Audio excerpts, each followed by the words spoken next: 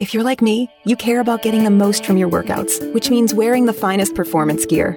You know, fabric that dries quickly and has superior moisture-wicking properties. Fabric so soft and comfortable you could, well, curl up and sleep in it. Introducing Sheex, spelled S-H-E-E-X, the world's first performance bedding line. Sheex began when two former elite athletes and coaches had an aha moment, combining everything we love about quality performance fabric with everything we love about comfortable, irresistible bedding.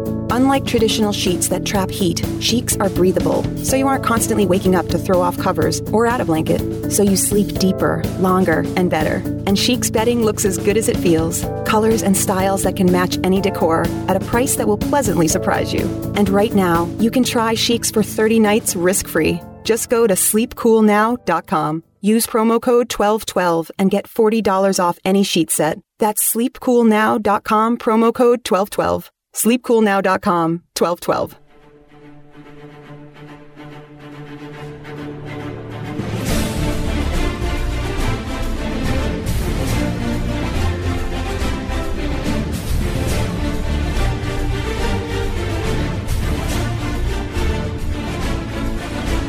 This is hour number 2 for the World According to Zig podcast for this May 14th, 2017. A weekly show that's one of the very few places where you can get the truth about news, politics, media, sports, and culture from the conservative perspective in this crazy upside-down world. As usual, hour number 2 is the hour where we do an interview with a newsmaker, which Mediaite then usually turns into a news and feature on Monday or Tuesday. And this week we're incredibly happy to be joined by Bill Kristol, the editor-at-large of the Weekly Standard, also a CNN commentator, and one of my favorite political commentators from a very, very long way back, although not to date him. Bill, welcome to the podcast. Well, thanks for those kind words, except for the very, very long way back. I think very long way back would have been enough, you know. Fair enough. All right. But it's good to be with you. Lots to talk about, and I know that you and I have been pretty much in lockstep on Trump in general and in the reaction to the Comey firing. I'm curious, where do you stand on the issue of which is worse with regard to the interpretation of this week? That we now learn that perhaps the president is involved in a cover-up of his collusion of Russian ties to his campaign, or number 2, which is that he did this in such an incredibly incompetent way that he does not appear to be fit for office. Which would be worse? I think the first is worse, just because colluding with a foreign country to change help try to change an election outcome in the U.S. presidential election outcome would be pretty ghastly. So I would prefer the second. But I agree that I think most Republicans here in Washington, I'll put it this way, kind of think the second is more true, in the sense that it's probably not ultimately criminal collusion by the president personally with Russia. There may be heads-ups and staffers who talk to Russians in ways that are inappropriate, maybe illegal, hard to know actually. But I think what's freaked people out here is the sense that he doesn't seem to have any understanding that when you're dealing with an FBI director in the midst of an actual FBI investigation, whatever the underlying facts, whatever the investigation finds, you've got to be very careful. I mean, there's just how many people does one know who've gotten in trouble for obstruction of justice and for other things, lying to the FBI, even when the underlying crime was either trivial or sometimes non-existent even, So the idea that he just recklessly fires Comey, puts out a statement later that night saying, well, but I was assured by the FBI director 3 times that I'm not under investigation, which just opens up a huge number of questions about, was it appropriate for Trump to ask him that? Did Comey say that? Comey will get asked that now, of course, and has a lot of, I think, a strong incentive to say, no, that's not correct. And I also don't know Comey, but I know people like Comey, and I think he's probably very, very careful in what he says and probably didn't say what Trump says. And then, of course, the interview later in the week with the things he said about, well, it turns out Russia was on his mind. It wasn't about Hillary Clinton. And the tapes maybe in the White House. I mean, I think people are a little just, whoa. I mean, this is 110 days in. It was chaos at the beginning. Everyone understands that happens. He's a temperamental guy. He tweets some silly things. Everyone understands that happens. I'm giving now the kind of slightly friendlier to Trump view than mine. But this has really got people in Washington, at least, who've been around a while, thinking, oh, my God. I mean, he does not understand the kind of fire he's playing with now. Well, Bill, I'm glad you put it in those terms, because to me, I've been never Trump like you, but I've been Trump hopeful as well. Right. And to me, this week we learned for sure, well, for absolute certitude, I'm curious if you agree, that he's not up to the job. Yeah, I think that's right. I think we still have to, hope that the country does well, and therefore I had an editorial in the new issue of the magazine saying that, we need to be grateful that H.R. McMaster is National Security Advisor and Mike Pompeo, CIA Director, and others, and they need, I myself get asked by some people, younger people sometimes, should I go work in the administration? I try to distinguish between jobs that would be excusing or rationalizing Trump's personal behavior or helping him politically or in communications, and jobs that would be rebuilding our military or, defending the country or putting good justices on the Supreme Court. I think it's a pretty different. So I think we still have to hope for a non-disastrous administration, and we may get that. It's a strong country and there's some good people there. But, he personally has done nothing seems not to have at all internalized the sense of what the office requires.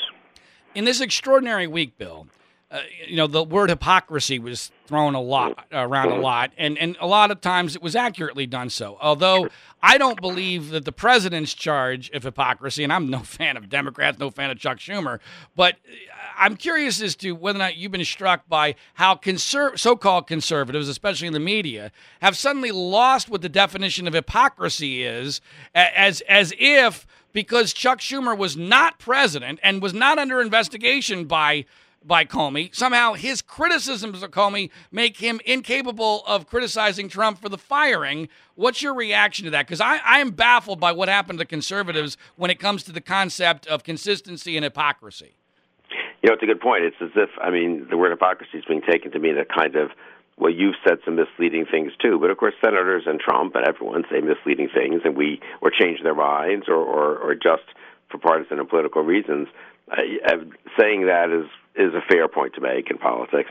But if you're the president and you fired Comey, you've got to defend firing Comey, and you've got to pick a replacement for Comey, and you've got to defend the things you said to justify your firing of Comey. And that's the core story, and the fact that a bunch of Democrats are opportunistic about it and have said different things at different times, and it doesn't prove anything any more than proving that John Cornyn was for a special counsel when Obama was president and is against one now that Trump is president. It just proves that John Cornyn is a normal politician. It doesn't argue whether there should or shouldn't be a special counsel. Right. So I very much agree with you. There's a kind of, in some people, they know better than to really try to defend Trump, but they want to be on the kind of right side of this. They don't want to offend conservative supporters or readers or friends or people in the Trump administration or Trump himself. And so they spend a heck of a lot of time showing that Democrats are politicians and hypocritical politicians sometimes and opportunistic politicians and say some silly things and do some silly things.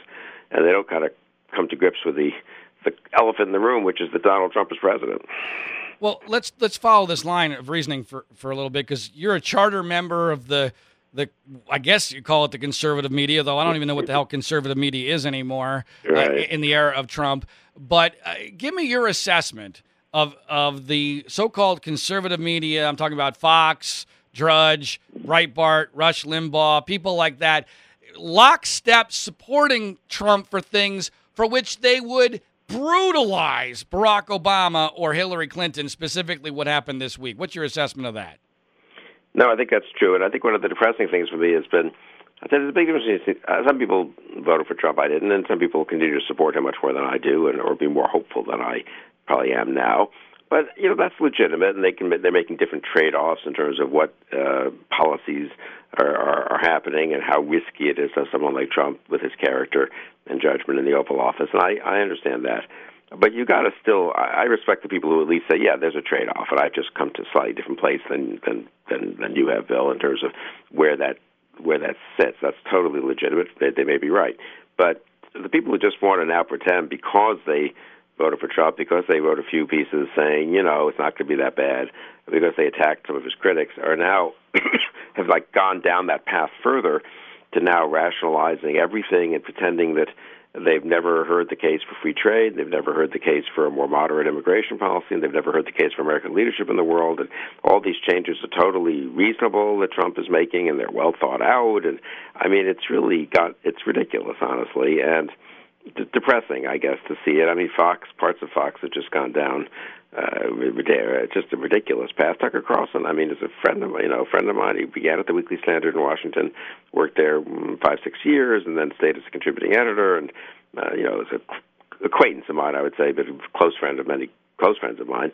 And I have a very high opinion of him. One of the best young writers we hired, actually, I've got to say. I mean, one of these kids who, when he's 24, writes a beautiful piece, Right. And to see him on Fox, I don't really watch it much, but still, beating up some 20-year-old college liberal because he said wrote something stupid. I mean, it's really ridiculous. And I thought Charlie Sykes had a good piece in the New York Times this weekend. The fact that the left is wrong doesn't mean that Trump is right. And if conservatism is just like pointing out the silliness of the left and neglecting the huge fact that Donald Trump has co-opted some of the conservative movement and a lot of the Republican Party, for now at least, on behalf of a person who's not really worth, shouldn't be president, on behalf of policies which are very mixed at best, you just can't ignore that part of the story. Well, Bill, you obviously have worked. Well, you worked at ABC. You worked at Fox News Channel. I'm curious, with regard to Fox News Channel, how surprised are you at what has happened to Fox with regard to their lockstep and, in the words of the head of CNN, which I happen to agree with, effectively state-run media that Fox News Channel has become? How surprised are you, and how do you evaluate how that happened? I don't watch it enough to have a really subtle view of exactly what's happening. I think that on Bret Baier's show and on the panel there, it's more like a real news show and more like a somewhat balanced panel. But some of the evening shows, of course, Tucker and Sean Hannity have become ridiculous, the five. Again, I don't see them much, but I see little clips and hear about them. I don't know. I guess they've just, it's the country is very partisanly divided. A huge amount of unhappiness about President Obama and frustration not to win in 2012 and frustration of the policies he pursued and the things he got away with in terms of executive orders and the like, and just a kind of sense that this is the chance to turn it around and we have to just pretend there are no problems and swallow hard and embrace the guy. I think that's part of it.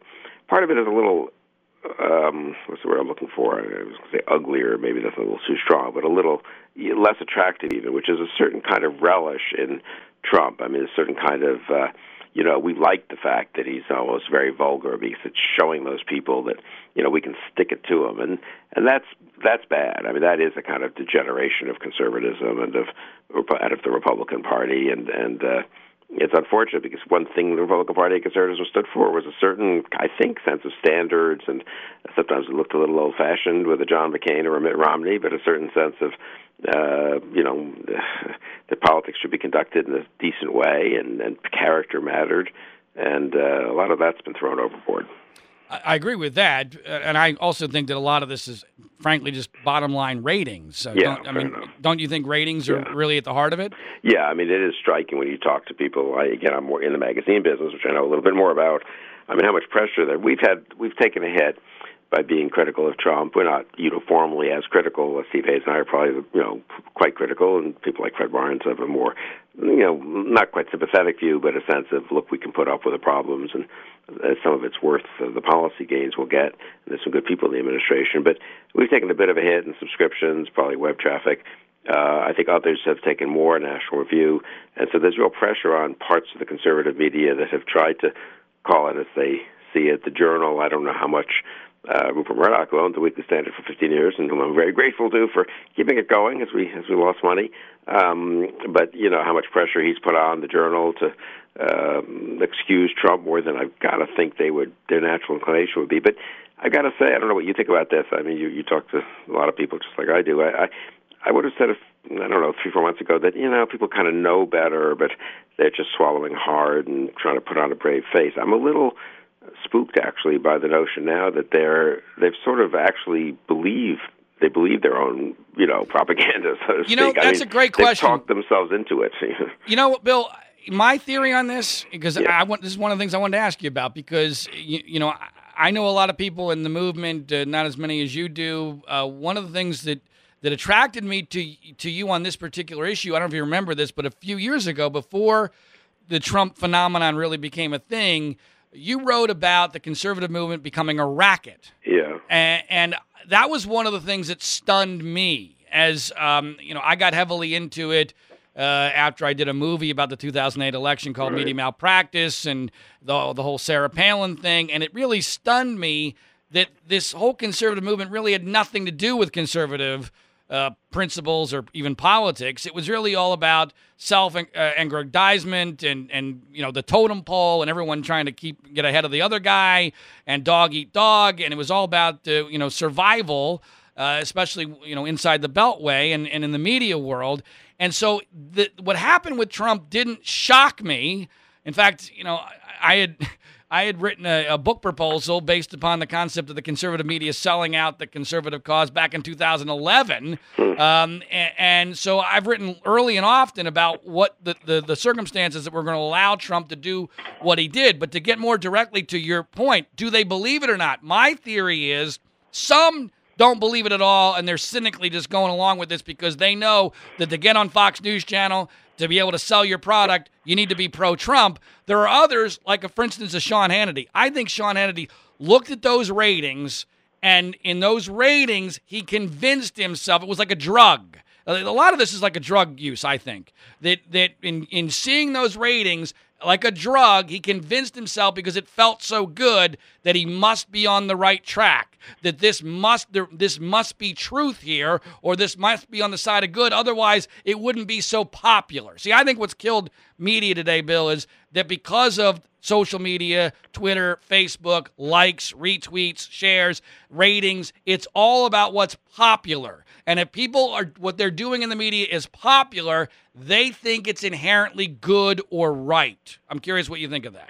No, I think that's well said, and that's very interesting, and you were on this early. I mean, I guess I would say, or maybe say it this way, that if you're certainly if you kind of are tentatively testing out something, I'm going to walk away from conservative principles and say, that doesn't matter that much, we just got to be for Trump.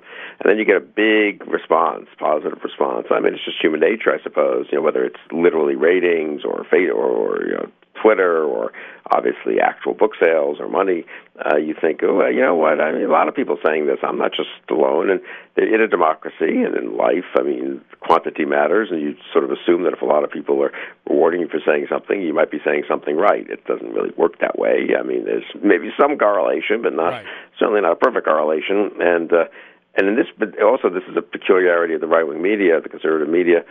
My colleague Michael Graham makes this point at the Weekly Standard a lot about talk radio, that there's also a weird cycle that happens. So you're not talking about convincing 60 million people. You're convincing 2 or 3 million. You're getting your ratings from 2 million to 2.5 million. That's a huge boost, obviously. Right. But we're still a very small part of the country. So there's a certain reward for becoming more strident, more bitter in your attacks on the left, whipping people up more, and you go from 2 to 2.5. I think ultimately it limits you, and ultimately it even can lead to a sort of death spiral of the kind that we've seen with some of the conservative talk radio hosts, where you just have to get more and more radical. Eventually people just say, this isn't what I like listening to. I used to learn something from listening to these shows. And so even though you get a kind of a short-term, it's like drugs, you get a short-term boost, but long-term it's bad for you. Right. I think there's a little bit of that going on too. Maybe Fox can keep this going for 4 years. I'd be pretty surprised. I mean, reality is still reality, right? At some point, people are going to say, well, what is going on with these policy areas, and why did he make these decisions in the White House, and is this really a way to run the country? But you can get away for a while with a certain kind of whipping people up, as opposed to being sober about reality. Bill, of all the crazy things that we've seen in the so-called conservative media, and with regard to what I call the Trump sanity phenomenon over the last year and a half, 2 years, can you think of one or two things that shocked you the most, that you never thought you would see happen and yet did? Yeah, that's a good question. I can't say there's any one thing. I mean, I would say generally the normalizing of Trump and the degree to which it happened as he started to win primaries. And it's, I understand Republican elected officials are in a different place than I am, and they're going to probably support the Republican nominee and so forth. But the failure to sort of say, let's have one last attempt to save the party and deny the nomination, this failure to stand up on issues, the willingness to say, well, he's saying these things, we'll work it out later. And I don't know. I think a lot of damage was done in that way. I mean, the public, and this is where I worry about where we're going to be 3 or 4 years from now. Mm-hmm. He'll probably be a one-term president, but how much just yielding the field on so many issues. Mm-hmm. If the public doesn't hear these arguments, do they just assume, well, these are ridiculous arguments, American leadership in the world, free trade and stuff? Or do they, maybe it's the opposite. Maybe they realize that, no, actually, these really are important things, even though neither party's making the case, because look around the world and look at reality. But I worry that neither party, the left is irresponsible. We never an irresponsible president, and large swaths of conservative rhetoric are irresponsible. Hard to believe that's good for a democracy. One of the things that I got to ask you about, which is certainly in the realm of things that you never thought you would see or hear, to me, one of the most iconic moments of the 2016 campaign, at least I'll never forget it, was watching you live on CNN when the Access Hollywood tape came out. And your face, talk about a picture, 1,000 words. Tell me what you were thinking as you were sitting on the set there, reacting to that Access Hollywood tape.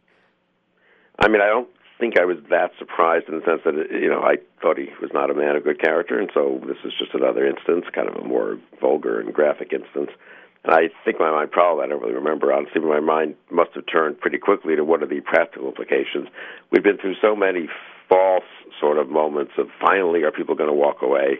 And I remember thinking, maybe could this be the time Mike Pence and others just say, this is just, we cannot nominate this man for president, we can't support him for president. Can we see if the Republican Party can see if we could even change the ticket at this late date? Obviously, that was a long shot, but but I don't think I had great hopes. And of course, pretty quickly, people took 24 hours to bring their hands about it, and then they got right back in the saddle.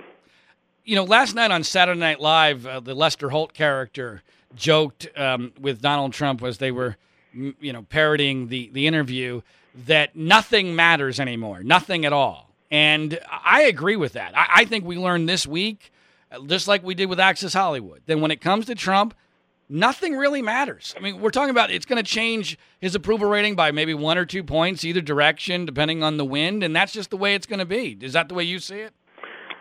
I don't know. That's, I think, a very good question, and I think you posed the, one alternative pretty starkly and pretty depressingly. I suppose the counter-argument would be, look, reality is still going to matter. He's been lucky. I mean, the economy has chugged along, probably helped a little bit by some of his standard Republican deregulatory type things, in a sense that tax cuts might come. There's been no real big foreign policy crisis.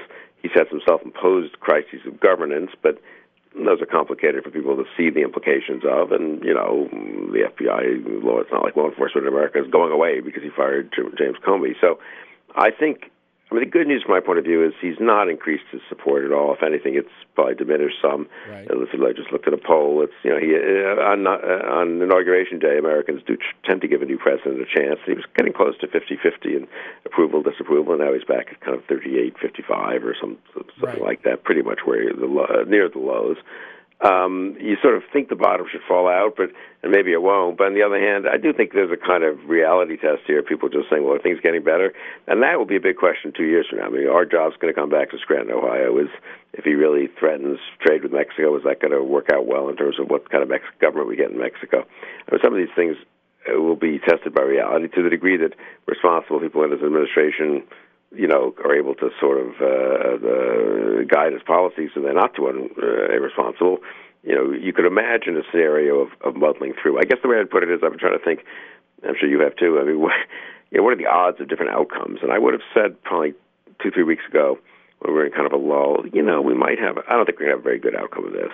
We might have just an acceptable kind of muddling through outcome that's with McMaster and Pompeo and Mattis and some of the economic guys doing right. their things, and Paul Ryan, and Trump not causing too much chaos, some decent justices. And I've always thought there was some chance of just the wheels coming off, pretty, disastrous outcome. I now think that latter chance is much higher. I just think the Comey thing just shows such a lack of discipline.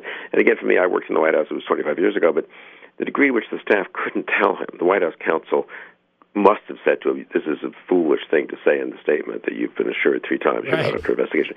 They must have briefed him before the Lester Holt interview and said, look, what you've said, Mr. President, of course, is that you thought there was general dissatisfaction with Comey as FBI director, and you saw his testimony about Hillary Clinton, and you just thought he wasn't up to the job. They must have tried to remind him that was kind of his line, not I fired him because I think the Russia investigation is bad, which I'm part of, Right. And then he goes out and says that. It just shows such a kind of recklessness right. that I think the odds of things falling apart somehow or other are higher than I would have said a week ago. Last two questions for you, Bill, because I know you have to go take your mom to Mother's Day, which is far more important than this. But happy to do both. No, I get it. But on Twitter, you posted a poll question about who will be the Republican ticket in 2020. And I'm curious as to, I'm sure you did it mostly for fun, but there must have been some thinking behind that, because I'm wondering, what is the scenario in your mind where Trump isn't the nominee in 2020 for the Republican Party?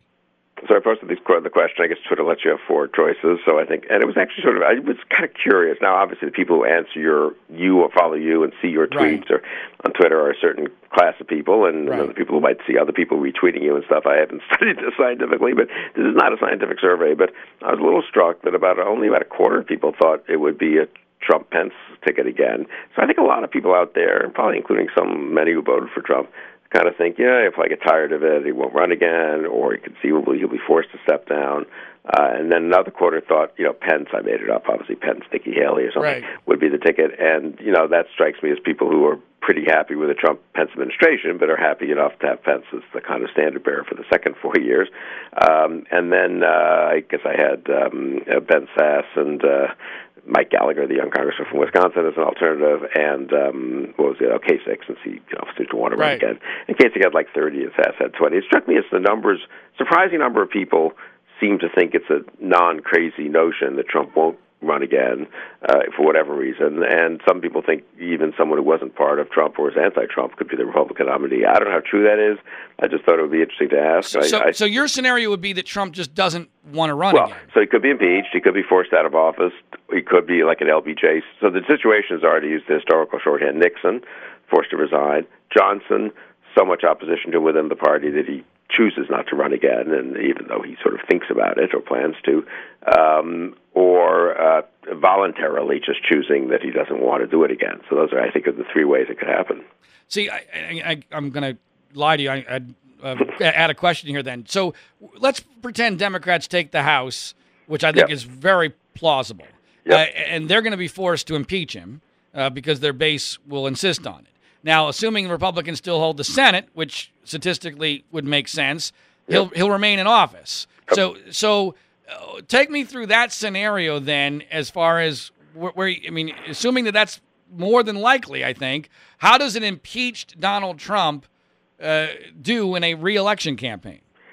I don't know. We really haven't tested that proposition, and a lot would depend on what the actual charges were. It doesn't seem just political, and did he rally the country to him like Clinton, who's helped, I suppose, and by being impeached, so he wasn't up again, obviously.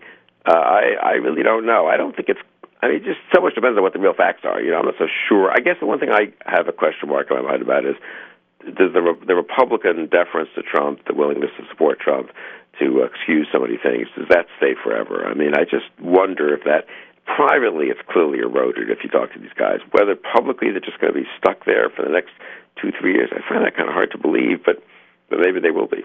All right, last question, Bill. So I'm not known for my optimism, so I'm gonna ask for you to give us an optimistic note here. Give us the optimistic path for what's left of conservatism going forward. Trump is kind of a blowout where we see that the populist, nationalist, protectionist, isolationist alternative is not viable, doesn't work politically or in the real world, and that after this, people kind of get this out of their system, and there's a kind of reinvigorated conservatism. Obviously can't go back to pre-Trump, and it shouldn't, and it won't be just Romney or McCain. It has to be fresh and new. There are a lot of bright young Republican congressmen and senators who could, emerge after Trump. So the scenario would have to be that Trump's discredited, the party kind of rebels against Trump ultimately and puts that behind him. And, it was after Nixon was Reagan, if you want to think of it that way, right? It's not impossible to have a party kind of rejuvenated after a fairly disastrous presidency. Bill, thanks so much for your time and for standing up for conservative principles. Thank you for what you've done, too, and it was great talking to you. All right, thanks, Bill. Take care. Thanks. That's Bill Kristol, the Weekly Standard editor-at-large, as well as a CNN commentator with some very interesting things. wish we had a little bit more time to talk to him, but obviously Mother's Day calls, so we'll accept the 27 minutes or so that he was able to give us, and with much appreciation. Let me just address that last point about the optimistic scenario. Although I guess I'm going to be contradicting myself because I wanted to end this on an optimistic note. I get that that there is a scenario where we can survive this, but to me it's an incredibly narrow path, because part of what's driving all of this is the simultaneous massive demographic shift in this country. See, to me, I think the fundamental problem that the base had in evaluating the danger of Trump, and by the way, this is not universal, because there are some people who saw this demographic shift and decided, you know what, Trump's our last hope, so we might as well take a Hail Mary pass, and if it doesn't work out, it doesn't work out. We were screwed anyway. And by the way, I think that was somewhat logical. I didn't agree with it, but that at least made some sense. If you believe, like, for instance, my old co-host Leah Brandon, I think, was in this camp, although she caught the Trump virus and, there's no cure for it as far as I can tell. So then she kind of became a cult member. But there's at least some logic that if you think we're screwed, it's over, then even if you don't think that Trump is likely to succeed, at least, he gave us the Hail Mary shot. I would submit that under that scenario, we now know the Hail Mary is not going to work, okay? He's not going to make America great again. This is not going to be a rousing success. Barring some black swan event that no one can anticipate, which is certainly theoretically possible, on the current path we're on, this is not going to be a rousing success. He's not going to save the country. He's not even going to build a damn wall. I mean, almost anything that he promised isn't going to happen. So take that scenario off the table. Now, back to where the base miscalculated. See, I'm, even as pessimistic as I am, I don't think we're at the Hail Mary stage. We're close. We're not there yet. But I think we lost our last legitimate chance to turn this thing around. Because what I think is going to happen is the backlash against Trump will be tremendous. And it'll be in the short run and in the long run. Because you have to remember, and if I had more time with Bill, this is exactly where I would have gone with this. And Bill kind of alluded to it. Once Trump is done, think about this, folks. There will be effectively an entire generation of Americans who are already brainwashed with liberalism by our academic institutions, who will think of conservatism as nothing but Trumpism. And that's not just from the standpoint of his politics, the whole populism, nationalistic thing, which would be bad enough. I'm not talking about the details, because no one gives a fuck about the details anymore, all right? We're talking about broad strokes. In broad strokes, they're going to think of the Republican Party and conservatism as this asshole Donald Trump, who failed, who promised everything and delivered nothing. So this was a generation we were already in deep trouble with regard to conservatism, for two basic reasons. Young people are usually liberal, and two, our academic institutions have never been more liberal. So they've been brainwashed, and they live in a world of political correctness and, participation trophies for everybody. They're a bunch of wussies, special snowflakes. So now we get in a situation where more and more of our people are dying. More and more of their people are becoming eligible to vote. And this doesn't even take into consideration the possibility that Trump ends up, ironically enough, giving us a massive amnesty, which I think is theoretically possible. Would never have happened under Hillary, because Republicans would have fought her tooth and nail on that, but it can happen under Trump because they can't fight him on that, because he's got ultimate moral authority with the base on the issue of immigration. So he's far more dangerous on that. But if this goes as it is currently headed, we lose the House, maybe the Senate, we lose the presidency, we've given up the filibuster on judicial nominations, we are going to get screwed beyond comprehension in the next administration. And by the way, I've already stated one of those scenarios where we could get screwed is where Trump is still president. Trump does the screwing with a Democratic House and a Democratic Senate. Boy, wouldn't that be rich? But there's a real good possibility of that. But then under that scenario, I don't know how we turn it around. Bill referenced, well, we came out of Nixon, we got Reagan. Yeah. But that was a country where California could still vote Republican.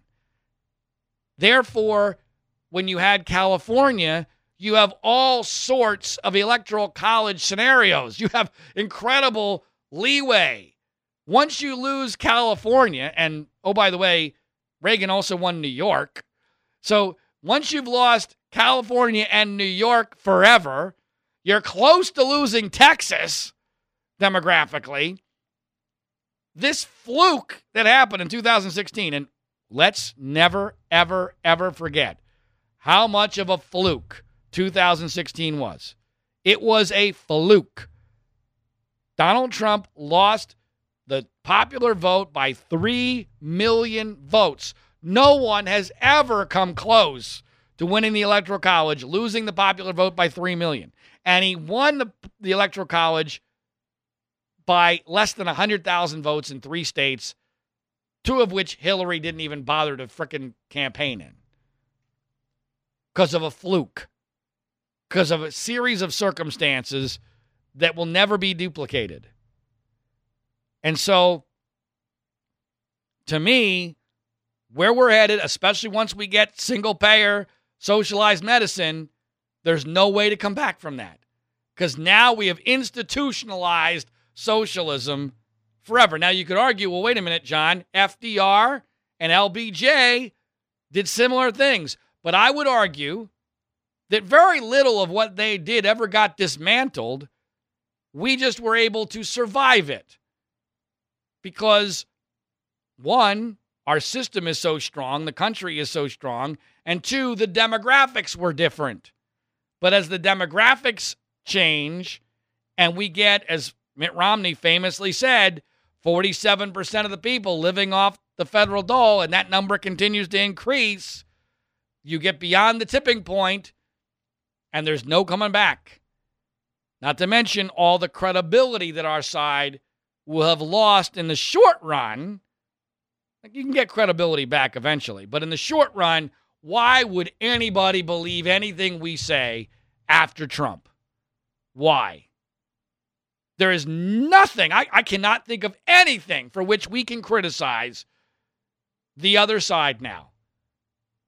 Not the issue of honesty, not the issue of ethics, not the issue of principle, nepotism, the whole draining the swamp business, fulfilling promises, being consistent ideologically, firing FBI directors who are investigating you. There's nothing. I mean, forget about infidelity. That was grabbing pussy now. We can't even criticize someone who publicly says they grab pussy of strangers because they're celebrities.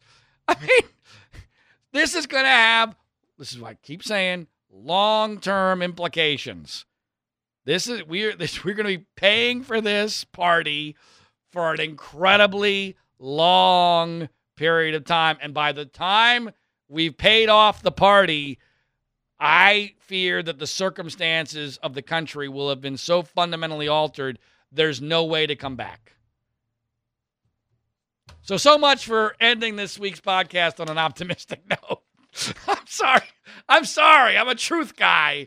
That's just the way I see it. And no one else is going to tell you that because guess what? Pessimism doesn't sell. So that's why you're only going to hear it on a podcast from a relative nobody. But that's the damn truth. And that's what this podcast is about. So as always, I ask only 2 things of you.